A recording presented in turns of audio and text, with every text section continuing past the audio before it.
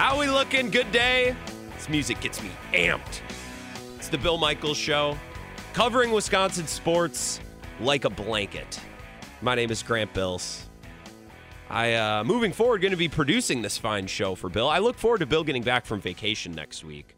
I've been seeing pictures because Bill's a big Instagram guy now. And I enjoy following him on Instagram, posting pictures of being out on the boat, being by the pool. Bill's living his best life. I have not seen any pictures or videos of beard arts, though. And I know last week, Bill was all excited when we talked to him on Wednesday because he played his first ever game of beard arts. And I thought that was weird. I thought that was a little surprising that someone had never heard of beard arts. But then we talked to Ty Dunn, who went to Syracuse. He's from New York, but still, he's never played beard arts before. Tyler never heard of it either. So I apologize a little bit retroactively to Bill for thinking that it was weird that he'd never played beard arts. Maybe he's playing some beard arts down at his lake house, hopefully spending some time with friends and family, relaxing. We're going to be joined by Andy Herman in just a little bit, Pack a Day podcast, 10:15, 10:20, somewhere in there. I would bet that Andy's played beard arts before. I don't want to assume. I never want to assume. You know what they say about assuming. Makes a you-know-what out of you and me. But yeah, it makes an ass. Thank you, Ebo, as he's leaving the studio. I don't want to assume, but I think we got to ask Andy Herman about that at 10:15. And, of course, we'll talk Packers as well. Eric Eager, our friend formerly of Pro Football Focus, formerly, actually, if we're really doing the full backstory of Eric Eager, was once a professor at my alma mater, the University of Wisconsin-La Crosse, teaching statistics and calculus and different levels of math that all go way over my head and certainly are not absorbed. Those were classes that I did not take. But we're going to talk football with Eric. He's now at Sumer Sports, doing research and development and cranking out better and smarter and newer statistics all the time to help evaluate players and teams. So we'll talk Packers and NFL with him coming up a little bit after 12 o'clock. 608-321-1670 is the number to call if you'd like to join the show at any point today. And yesterday when Austin was in here and the day before, I keep telling you, we have 4 hours, right? I'm normally hosting a 2-hour show. From 4 to 6 every night, I host the Wisco Sports Show, and that show's, I mean, it's like big band music. We're jumping from thing to thing, and before you know it, it's done. It's very fast, very furious. This show, we got time to lay out a little bit. This is more like jazz.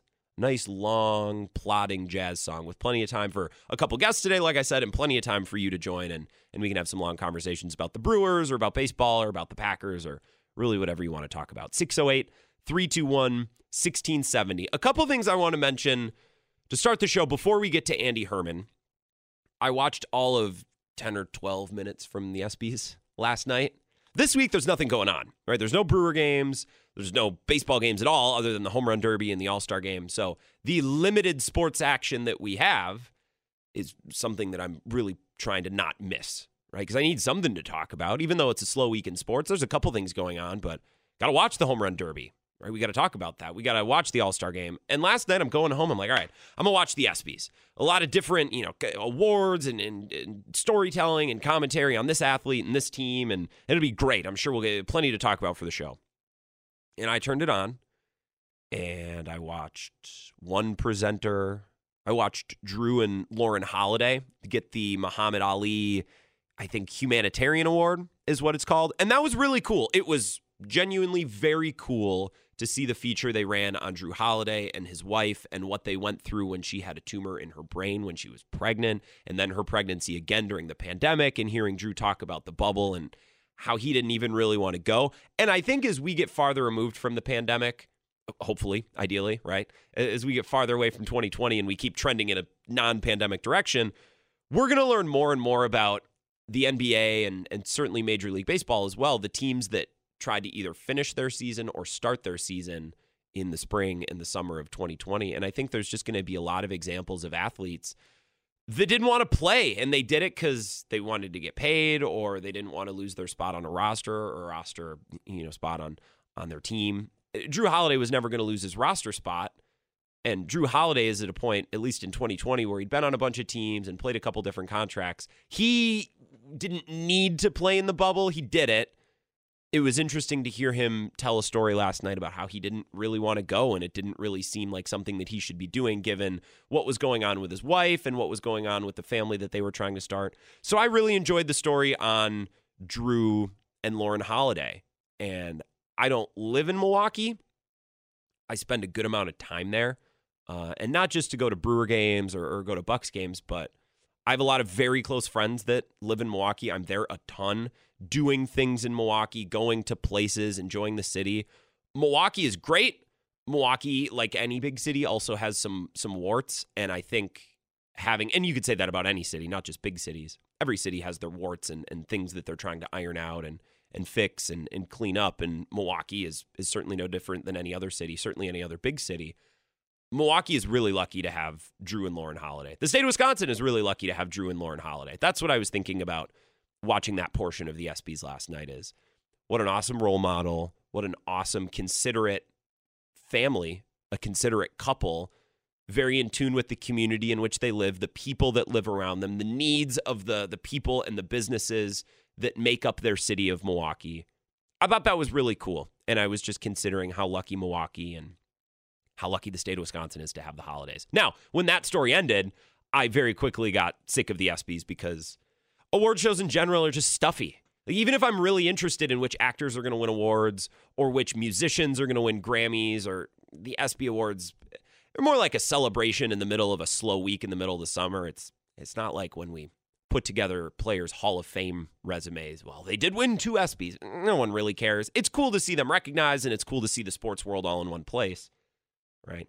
But even when I care about award shows, they still make me uncomfortable. They still make me really stuffy because it's really highfalutin people surrounded by other highfalutin people talking about their highfalutenness. And after more than 10, 15 minutes, I get sick of that. So I did get to see lucky timing. I didn't know the holidays were getting an award. It was cool to watch that feature last night. And certainly I think gained more of an appreciation of those two. Not that I lacked any respect for Drew Holiday or his wife, Lauren, but it was cool to see a little bit of the personal side. Because on these shows, we talk about Drew Holiday's shooting percentages and his usage rate and the way that he's defending and his performance in the playoffs. And it was cool last night to just be removed a little bit from that and hear about and learn about a really cool, really influential couple in the Wisconsin sports scene. So Drew and Lauren Holiday, cheers. I wanted to say a couple things about baseball before we get to Andy Herman as well. The Herminator from Pack-A-Day Podcast.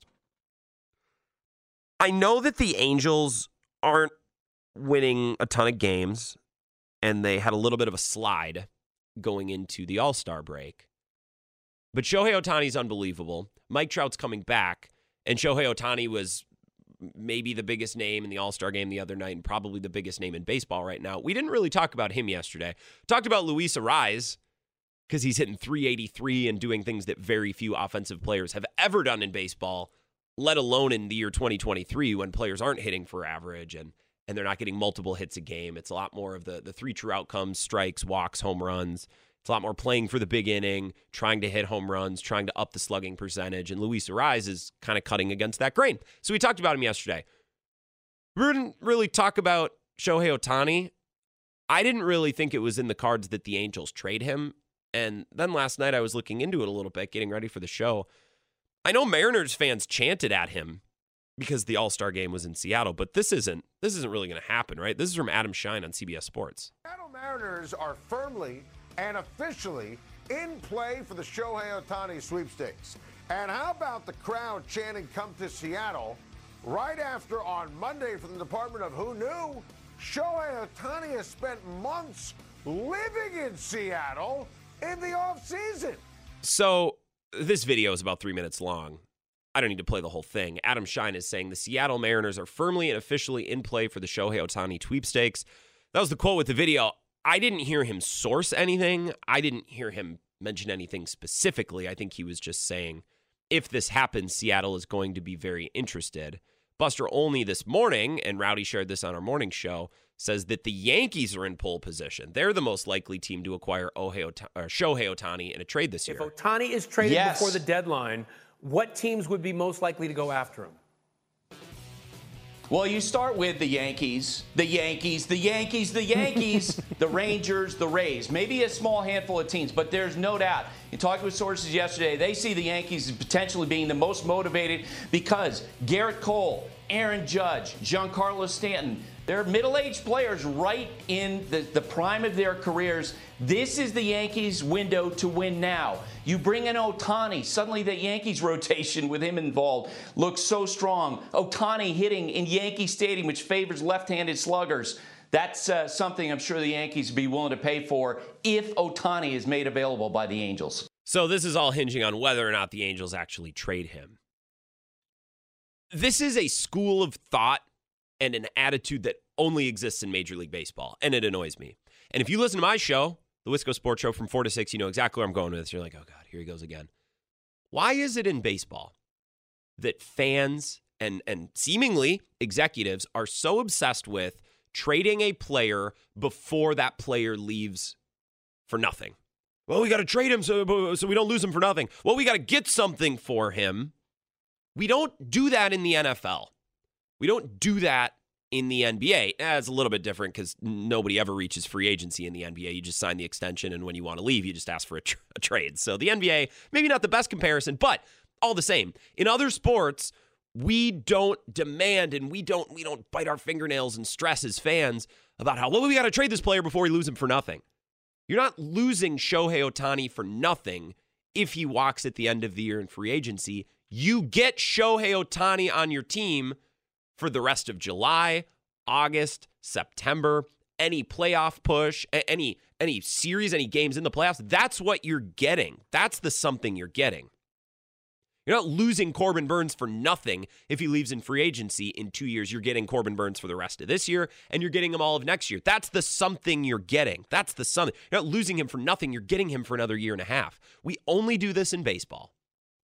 We don't do this in other sports. And I don't think it's just a thing that fans complain about and fans think about. Executives think this way as well. Otherwise, David Stearns never would have traded Josh Hader at the deadline last year. They would have waited until the offseason or let him play out his contract, which had been my preferred result. Pay him 15 years, which is a lot of money, but it's a 1-year commitment as his arbitration number bumps up. It's the long-term deals that really put your franchise in a pinch. So if you overpay in arbitration for 1 season, that's fine. It's an expensive year, but it doesn't hurt you the next year or the year after or the year after. It's not this albatross around your neck.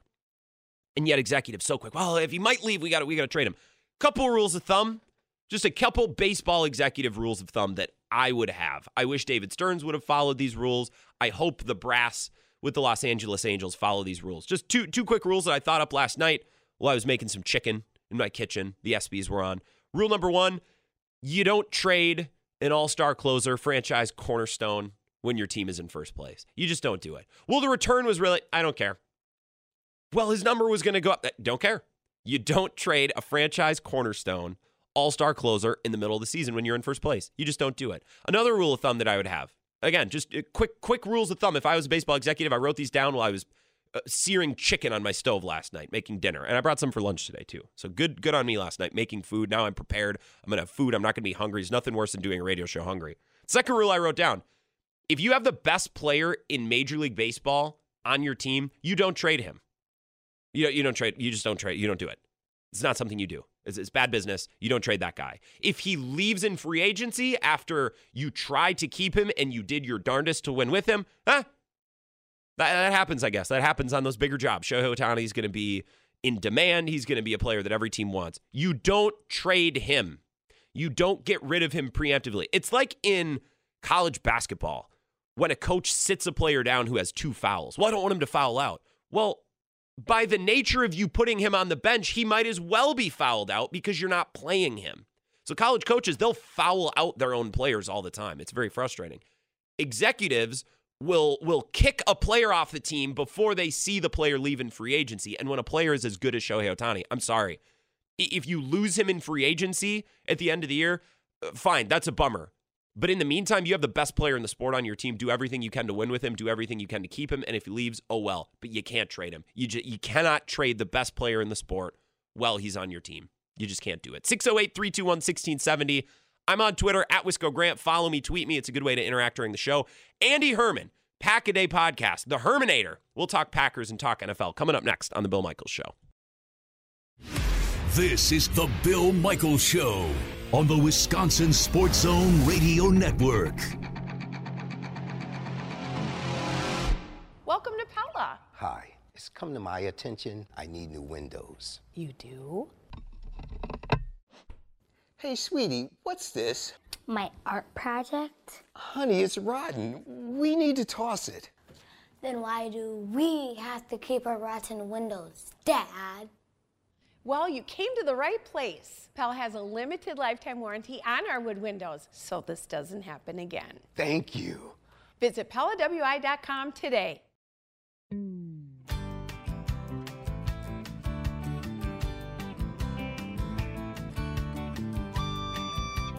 It's the Bill Michaels Show. Bill's on vacation. He'll be back on Monday. Can only imagine what he's going to have to say. By the time Bill's back, the Brewers are going to be 3 games returned, and they will have played the Cincinnati Reds 3 games at Great American Ballpark. This next month is going to tell us a ton. 6 games against the Reds, 6 against the Braves, who are an outstanding baseball team. So if this Brewers team is going to be good enough to do anything and at least get into the playoffs, that's kind of my goal. Get in, get some experience for the young guys. We're going to know it over this next month. This next month is going to tell us a lot. So we'll get back to baseball, talk more about the Brewers, talk more about maybe the National League and what's going on around the Brewers and in the NL Central. We'll get back into that. Right now, Andy Herman, the Herminator, is here, Pack-A-Day Podcast. Andy, welcome to the show. I'm so happy to have you. Hey, thanks so much for having me. Always appreciate talking with you and excited to chat with you today. Pack-A-Day Podcast, that's now your full-time gig. You are 100% in. You tweeted a couple weeks ago, quit the 9 to 5, I'm all in on the Packers. And now I see tweets that you're rewatching like the Commanders game from last week and all these that sounds like work. That sounds like a 9 to 5 job. That has to be a tedious process going back and digging through some of the wreckage pieces from last season. Yeah, I was going to say I've made a horrible mistake. I've gone from a nice, easy 9 to 5 job to having to rewatch, Amari Rogers fumble punt returns from last year. So, no, I mean, obviously it's been an amazing process, and being able to do this full time is beyond a dream come true. I think as far as, routine moving forward and what my expectations are, I think I'll know a little bit more once training camp comes along. I've had a laundry list of things I've wanted to catch up on that I've been able to do. Was able to bring the kids to Noah's Ark last week, which is a ton of fun. So just doing some of those sort of things. But in the meantime, also catching up on some Packers stuff, doing a lot of podcasting, of course, and just getting ready for training camp. What's the thing that you've realized? What's something new that's jumped out to you about last season now that you've gone back and looked at it again? Is there something that maybe we missed in real time last year that now is becoming clear to you when you go back and look at some of these games from 2022, 2023? Yeah, I'm only about halfway through, and I'm in the midst of a 5-game losing streak, at the moment. So not a lot of great takeaways. I think a few things stood out.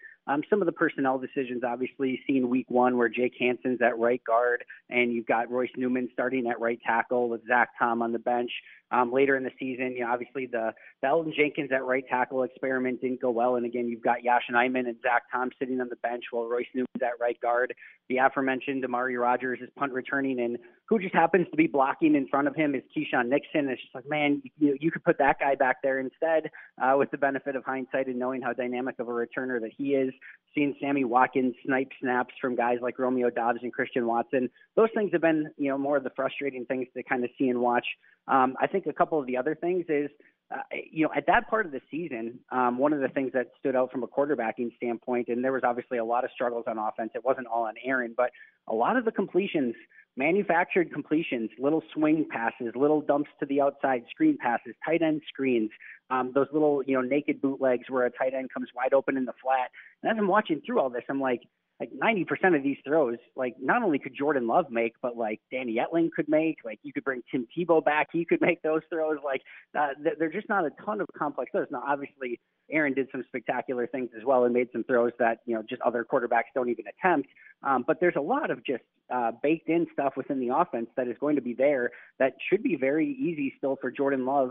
And it's going to be what happens, obviously, on those high-pressure situations. So those are some of the things that stood out. And then one other thing really quick is Romeo Doubs, too. I think pre-injury last year, he was really starting off strong in his rookie campaign. And I think it's easy to forget because he didn't necessarily do it towards the end, second half of the year, and, again, had some of those injuries. But early in the season, he looked fantastic. And it really looked like he was going to be the breakout wide receiver. The two, of course, Christian battled with injuries, had that drop against Minnesota. And then it was like Romeo kind of got hurt and banged up a little bit, and then Christian took over the rest of the year. But, man, if both of those guys can take a step and really, both be healthy through the entirety of the season, that gives me a ton of hope for what this offense can be as well. You just mentioned a dozen things in there that I would love to go back and talk more about. And I have a couple questions about last year, but you addressed manufactured plays, just easy catches, things around the line of scrimmage that shouldn't necessarily be too difficult for Jordan Love to come in and do. And I agree, but I think you can only get so far on offense with tap passes and swing passes and push plays and little routes. They're going to need to create explosive plays somehow just to stretch the defense, because I watched the Wisconsin Badgers for years, and they would do all those little things around the line of scrimmage, and Jack Cohen, and not to slander Jack Cohen, but maybe some more limited offensive personnel, and they could do those little things, but over the course of a game and over the course of a season, it would tighten up. It felt like those 2-3 yard plays were so hard to come by because you need to create those explosives. So how, in your best guess, can the Packers create explosive plays this fall? Yeah, going back to the Badgers, it's one thing to sort of do that against maybe lesser teams in the Big Ten, and then you get to Michigan or Ohio State, and then those things start to close down a lot faster in some of those big games, right? And I'm 1,000,000% with you, and I think that there's going to have to be a level of explosivity, and we know that right now teams on defense are doing everything in their power to limit explosive plays and make you have to go 15 plays, 80 yards if you're going to want to score a touchdown. They're betting that you can't that you're going to screw something up through the course of that 15-play drive that's going to make it so that you have a holding penalty or a fumble, an interception, a sack, something that takes you out of it and is going to ultimately make it so you don't have a touchdown. And if you get a 50, 60-yard explosive play somehow in there, if that doesn't score it, at least it's setting you up for points down there. So I think those explosive plays are going to be insanely important. It's going to be important for Jordan Love to be able to get some of those explosive plays on his own. He's littered all over the tape in his time at Utah State. We haven't seen necessarily a ton of that, obviously, in his preseason. And we saw a big-time throw, I think, in that, cover 2 shot to Aaron Jones that was unfortunately incomplete against Philadelphia. But that's going to be a big question for Jordan. But I think that's why Brian went the direction that he did with sort of building this offense and kind of knowing what Jordan was going to need. You want some guys finally that, and I'm sure Aaron would have loved this too, but some guys that you can just get the ball in their hands and they can take it the distance and they can do the heavy lifting. And I think Christian Watson coming back, obviously what he was able to show and do from a season ago is going to be the biggest piece of that. But you get a Luke Musgrave. Like, this team has had a Jermichael Finley-sized hole in the roster since Jermichael Finley went down with an injury. And James Cook had a couple flash plays here and there. Martellus Bennett didn't work out. Jimmy Graham didn't work out. Robert Tonyan had a nice 10-touchdown season, but some of that was manufactured too. And now you've got this super fast, athletic, big, 6'5".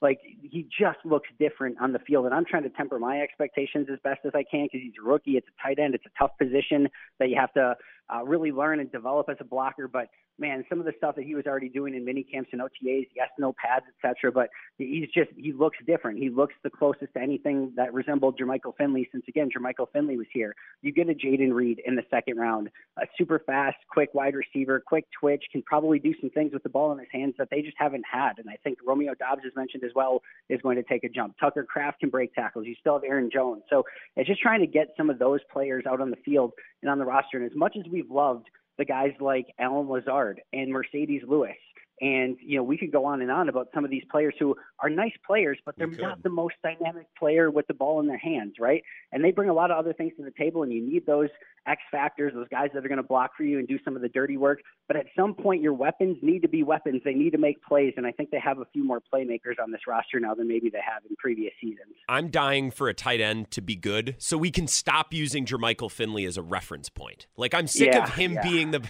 It's been so long. I need another reference point. I would take another tight end that was exciting and then busts, just so we could have another. We need to adjust and move on from Jermichael Finley, so I'm hoping we can do that this year. And I agree 100% about dynamic weapons who kind of do the work for you, right? That play against the Eagles is such a great example. And I think anti-Jordan Love people, whatever that means, if they were more on the keeping Rodgers and not believers in Love, would say, well, that play was easy. Jordan Love didn't have to do anything. He just had to dump it off to Watson. And I think the pro LaFleur people said, exactly. That's the point. We need more plays like that. And Rodgers sometimes, not all the time, seemed to maybe thumb his nose a little bit at plays like that. So I'm 100% with you. Andy Herman, Pack-A-Day Podcast. How can we be better in the red zone? Because I remember with Nathaniel Hackett, they were great down there. And I think a little bit of that is luck, fluky, red zone success, touchdown conversion can be fluky from year to year, but that killed this team last year. That can't be a problem this fall. How do we fix that? Yeah, I'm going to answer in a way that I think maybe some people wouldn't expect. It starts on the offensive line. The offensive line was sneaky bad last year, and a lot of that was due to Bakhtiari being out for part of that. Obviously, he started, injured, and then I think came back, week 2 or 3, and then ended up having the appendectomy. I think those first couple of weeks, he was still kind of getting his feet under him, but he didn't have a full season of David Bakhtiari.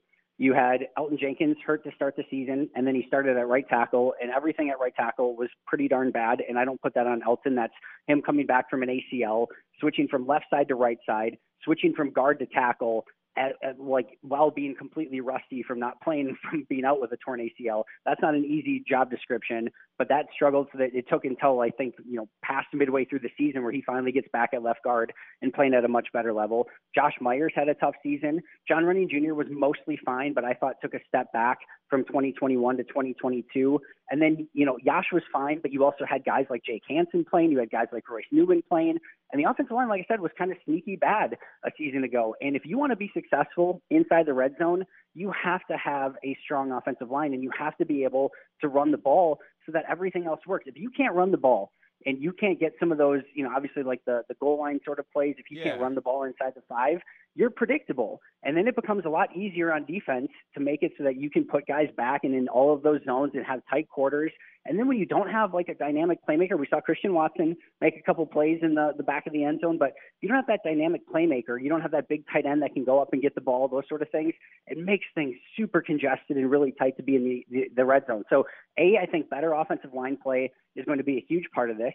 B, I think Jordan Love's mobility is actually going to be a piece of this. We actually saw a couple like read option plays where if Rodgers maybe would have even just kept the ball, like he might have had easy walk-in touchdowns, but he wasn't at the stage of his career where he wanted to keep that ball anymore. I think Jordan Love is going to have that playmaking ability to sort of keep the ball in some of those plays and get in.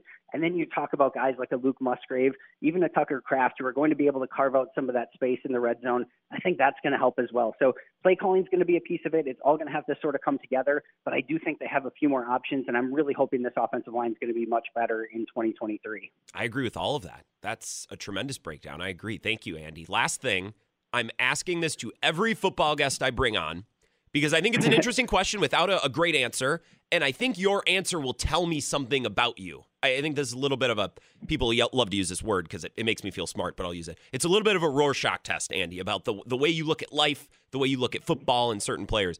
So the NFC, if you had to bet your life savings on a team to win the NFC and you can't pick Philly, you can't pick San Francisco, what team would you bet on? You have to pick a team that's not one of those two. Who would it be? It's nobody in the North. It's nobody in the South, I don't think. And then you have to get through Philly and San Francisco. It's not the Rams, not the Cardinals. Seahawks would be a stretch, I guess.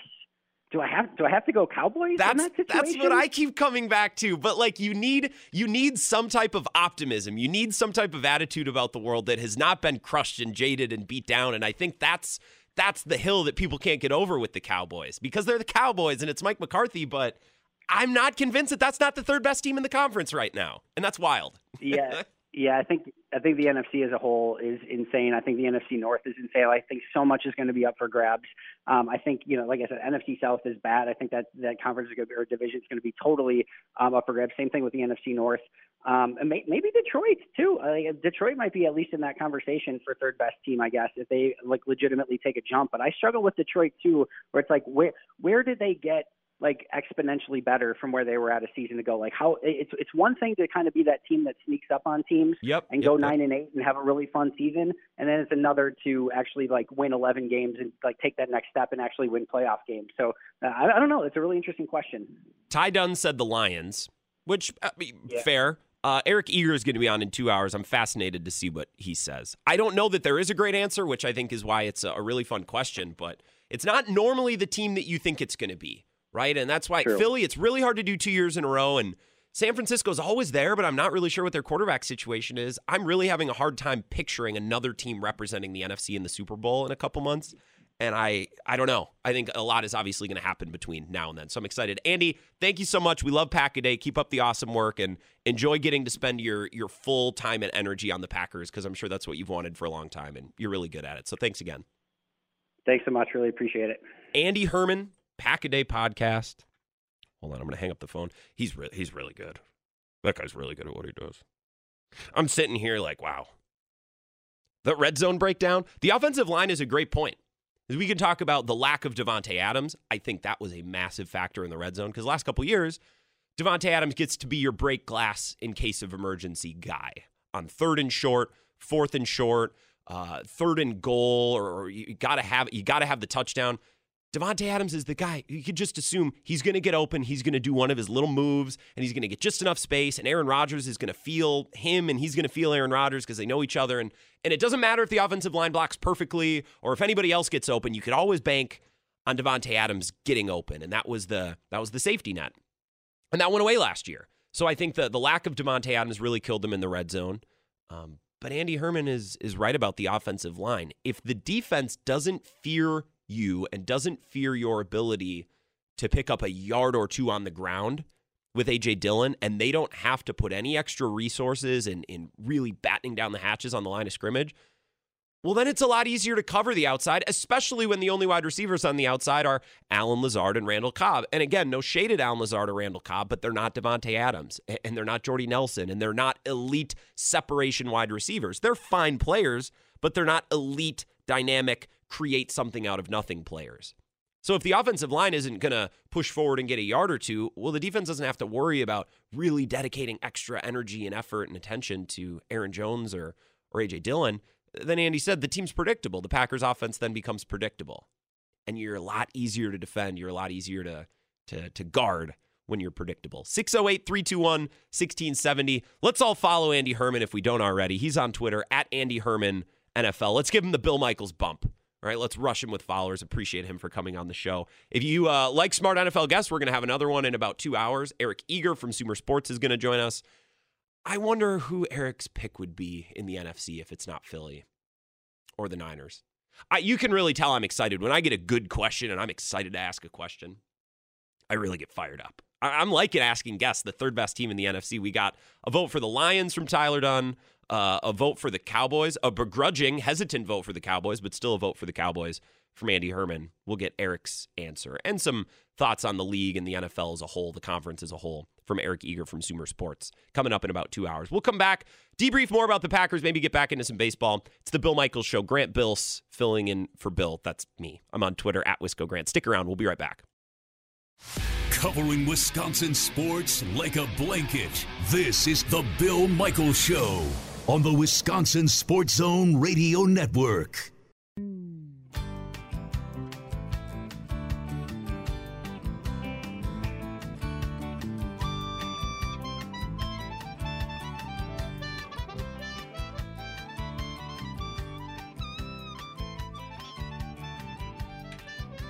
It's the Bill Michaels Show. How we looking?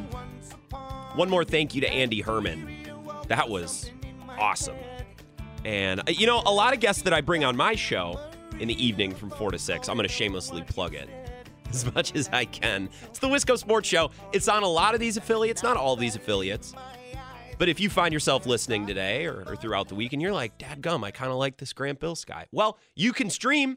That's what's great about the year 2023 in sports radio. You can listen to any show no matter where you are. I always tweet out a link at Wisco Grant right at 4 o'clock. So if you find me on Twitter, I'll at least tweet a link. You can listen. And if you really become a fan, you know, you can download an app at one of the affiliates or any one of the streaming apps that you can use to listen to radio. I'll try to help you out. If you really are struggling to find my show, DM me and I can talk you through it too. But it's not too hard. Just follow me on Twitter at Wisco Grant and I tweet out a link. Thank you again to Andy Herman. And most of the guests that I bring on my show, like I was saying, I'm friends with.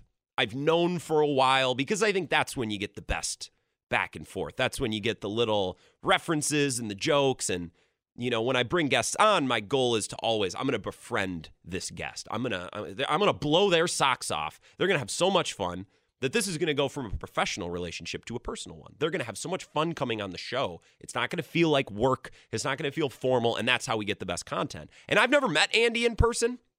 Like, I've met a lot of the guests that I typically book. I've had Andy on, I don't know, half dozen times over the years. And I'm always a little worried when I have a guest on that I don't have a personal connection with, because I always really want to make it sound friendly. I want to make it sound comfortable, and that's never a problem with Andy, even though it's not like I'm best friends with him in real life or anything. And he always has so much good information, and he can shell it out. I mean, Mike, he's getting shots up. Take about the offensive line. Take about the wide receivers. Take about Matt LaFleur. And I don't even know if he stopped to breathe the whole time. I got a lot out of that interview with Andy, so I appreciate Andy. And he's on Twitter at Andy Herman NFL. A lot of good Packers points. We can dive deeper into all of those points, or we can say screw it and talk about the Brewers. It's up to you. 608-321-1670. Let's go to the phones. Welcome to the Bill Michaels Show. Who's this? Hey, second unit. It's Mike from Chippewa Falls. Mike, good morning. How are you today? Good. How are you? I'm doing good. That call from Andy, I needed that. That amped me up. That gave us a lot of different Packers things to discuss. That was a great interviewer. He's quick. He talks, fast, but he's very, very understandable. So he covers a lot of ground. He makes you pay attention, too. That's a good guest. Oh, yeah. He makes you lean in and listen closely. Right. So, yeah, there was some great Packers coverage. I am kind of starting to get amped up now. So, yeah. For the season, I don't want summer to end, but I don't care. I don't do that much anyway. I don't have that much. It's like when you're going on vacation and you've had the vacation planned for months and months, and you finally you're a couple weeks away, and you can finally start to feel like it's real, and you can finally really start to really buy into it. And I'm taking a vacation at the end of this month, so I've reached that point. But kind of similar with the Packers. It's one thing to talk about Matt LaFleur and Jordan Love in May or in late April. It's another now midway through July with training camp looming. We can really start to consider some of these things seriously. And it doesn't feel like we're wasting our time now talking about the Packers, Right. And I love your question that you've been asking everybody, what team you think is like the third best team in the NFC. I hate the Cowboys so bad I can't even pick them even if I could win money on them. So I'm going to say the Giants. I don't know why, but I just got a feeling they kind of made some noise last year, and and their quarterback is capable. He's not great, but the offense they run, and they got a good defense. It seems like so. Yeah, I think I'm going to go Giants because I've always kind of liked the Giants ever since the days of Fran Tarkenton. So yeah, I'm going with them. Well, there's a couple teams in the NFC, and there's a couple teams in the AFC as well, but the AFC is organized just a little bit differently. The Lions, right? We mentioned the Lions. It's one thing to go 9-8, 8-9, kind of sneak up on everyone one year. It's about taking the next step, right? And the Lions snuck up on people this year. The Giants and the Seahawks, I think, also snuck up on people. Now, those teams made the playoffs, but still are a ways away from being a contender. I think it comes down to the Lions or your Giants or the Seahawks. Which one of those teams can go from surprising, plucky, kind of come out of nowhere teams and take that next step to being a real contender? Maybe none of them. It's a hard step to take, Mike? Oh, there's always a surprise. There's always a worst to first, that old cliche, but it's true. Always somebody that comes out of nowhere and shocks everybody. So, yeah. Oh, hey, I got to tell you, I went to see Hairball last night. Oh, you're a little hoarse. I could tell. It sounds like you were having a good time. I did a lot of screaming. What was their best song? So funny. Oh, God, they did so many different. I think their AC/DC coverage may have been the best, but they did Kiss. They started out with Kiss. They did Poison and Motley Crue and all these 80s hair band. They didn't do Ozzy Osbourne this year, which disappointed the heck out of me because that guy that does Ozzy is so good. But they did Twisted Sister. That guy dresses up like Dee Snider. He's uncanny how much he looks. And they did Bon Jovi. They did Prince. They did everything you can think of. And they're so good. I mean, they are just so good. And like I said, next time they're going to be around, I'm going to buy your ticket. We're going to go see Hairball. I'm going to scream right alongside you. I could get down to a little, I like some Bon Jovi. That sounds like a good time. I could scream some Bon Jovi. Yeah, he did Wanted or Dead or Alive, and he sounded just like him, honest to God. Everybody's going crazy. So I was next to this younger couple, and this girl kept saying, "Who is this? Who is this?" Oh, so you were the one with the intel. You were given a little history lesson along. I like that. I'm the old fart. She says, "Are they going to play?" We couldn't hear each other talk. So, and she's a beautiful girl. She'd grab the back of my head and lean in and whisper or yell in my ear, "Who is this? Or are they going to play this?" It made a really good time. You're not the old fart. You're the expert. You're the seasoned veteran, Mike. Look at it that way. Yeah. It's funny, though. I'm 66, and there's people there, a lot of people there older than me. I was shocked. But you're the young bucks. Yeah, a lot of young people had no idea what these bands were. So I get a kick out of that. Well, I'm glad you had a good time. I'm sure maybe we'll talk tonight on my show. I want to get to another caller, Mike, but I appreciate you. I'm glad you had fun last night. I appreciate you. Thanks. Yeah, Mike in Chippewa Falls, listening on our Eau Claire affiliate, Sports Talk 105.1 WAYY. Another quick call, and then we'll take our last break of the hour. 608-321-1670. Welcome to the Bill Michaels Show. Who's this? Hello, line number 2. You still there? Wow.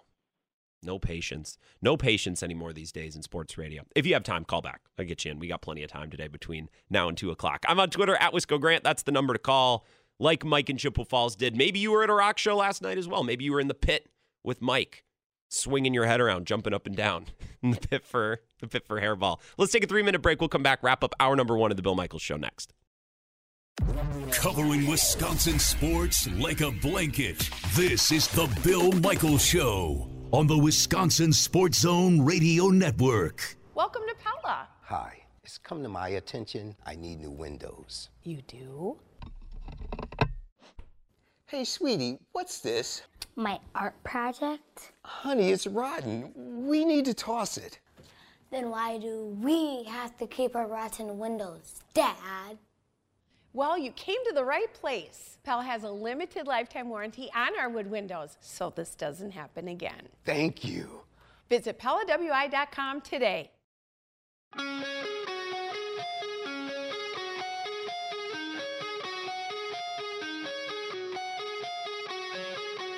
Bill Michaels Show, wrapping up hour number 1. What a great first hour it was. Andy Herman was here. Holy smokes. And the show's just getting started.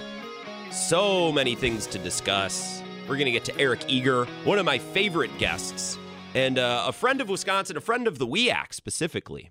Used to teach at the University of Wisconsin lacrosse, worked for Pro Football Focus. Now he's heading up research and development at Sumer Sports, data scientist. And I don't like talking to him because I understand statistics. In fact, I've never taken a statistics class in my life. I tell the story often, but in college, I was confronted with a choice. I either had to take one stats class to fill my one math credit, or I had to take a language. I had to take Spanish. It seems like those two things come from very different buckets. I don't know why the curriculum shook out that way. I ended up taking Spanish instead. It was 4 days a week, and the professor was very intimidating Mexican woman. Learned to love her by the end, but terrified of her at the beginning. Never spoke a word of English. Day one, we're sitting in class, and she comes in speaking aggressive Spanish. Here's how the class is going to go. And we're like, I don't see. I'm here to learn that. I don't know that language. I'm here to learn the language that you're speaking. That, hey, I learned a lot of Spanish over a semester. If you force yourself to listen and speak only one language, it's amazing how fast you'll pick it up. But I'm not a stats guy. I will do anything to avoid math, including learning a brand new language or learning a lot of a brand new language. So that's why we're going to speak with Eric, because he can provide the data, he can speak to the science and the stats, and then I'm over here, speaking about vibes and making analogies and other things that Eric doesn't waste his time with. I like that call from Mike in Chippewa Falls. Loved that hit from Andy Herman, and I loved what he said about creating explosive plays and how the athletes have to do some of that. The wide receivers, the running backs, the tight ends. It can't always be on the quarterback to throw a perfect 60-yard seed for a touchdown. It can't always be on Matt LaFleur to create the perfect triple reverse spider 2 wide banana Q8 play that gets a touchdown. Sometimes a player has to make a play, right? Sometimes Christian Watson just needs to open it up with that speed and create a big play where a big play wasn't supposed to exist. And that's why that play from the Eagles game was such a beautiful example. And it's a beautiful example of how we speak about sports and how we break sports down. Because last year, there was a big group of Packers fans that said, I want to shut Aaron Rodgers down for the year. After that Detroit loss or around the bye, that loss to the Eagles, it's time to shut down Aaron Rodgers. It's time to play Jordan Love. Right? A lot of Packers fans wanted that. And then there was another half of the fandom that was like, no, we're not mathematically eliminated yet. We play Rodgers until we're mathematically eliminated. This is Rodgers' team. We give him a chance. And those two camps of people, some more aggressive than others, looked very differently at that Christian Watson touchdown against the Eagles. The keep playing Aaron Rodgers crowd looked at that play and said, well, that touchdown from Jordan Love wasn't anything special. He just dumped it off to Christian Watson over the middle, and then Christian Watson did all the work. He ran it into the end zone. Come on. Jordan Love's not that great. Aaron Rodgers could have done that. But the other side, and I think I identify more with this side of Packers fandom, looked at that play and said, exactly.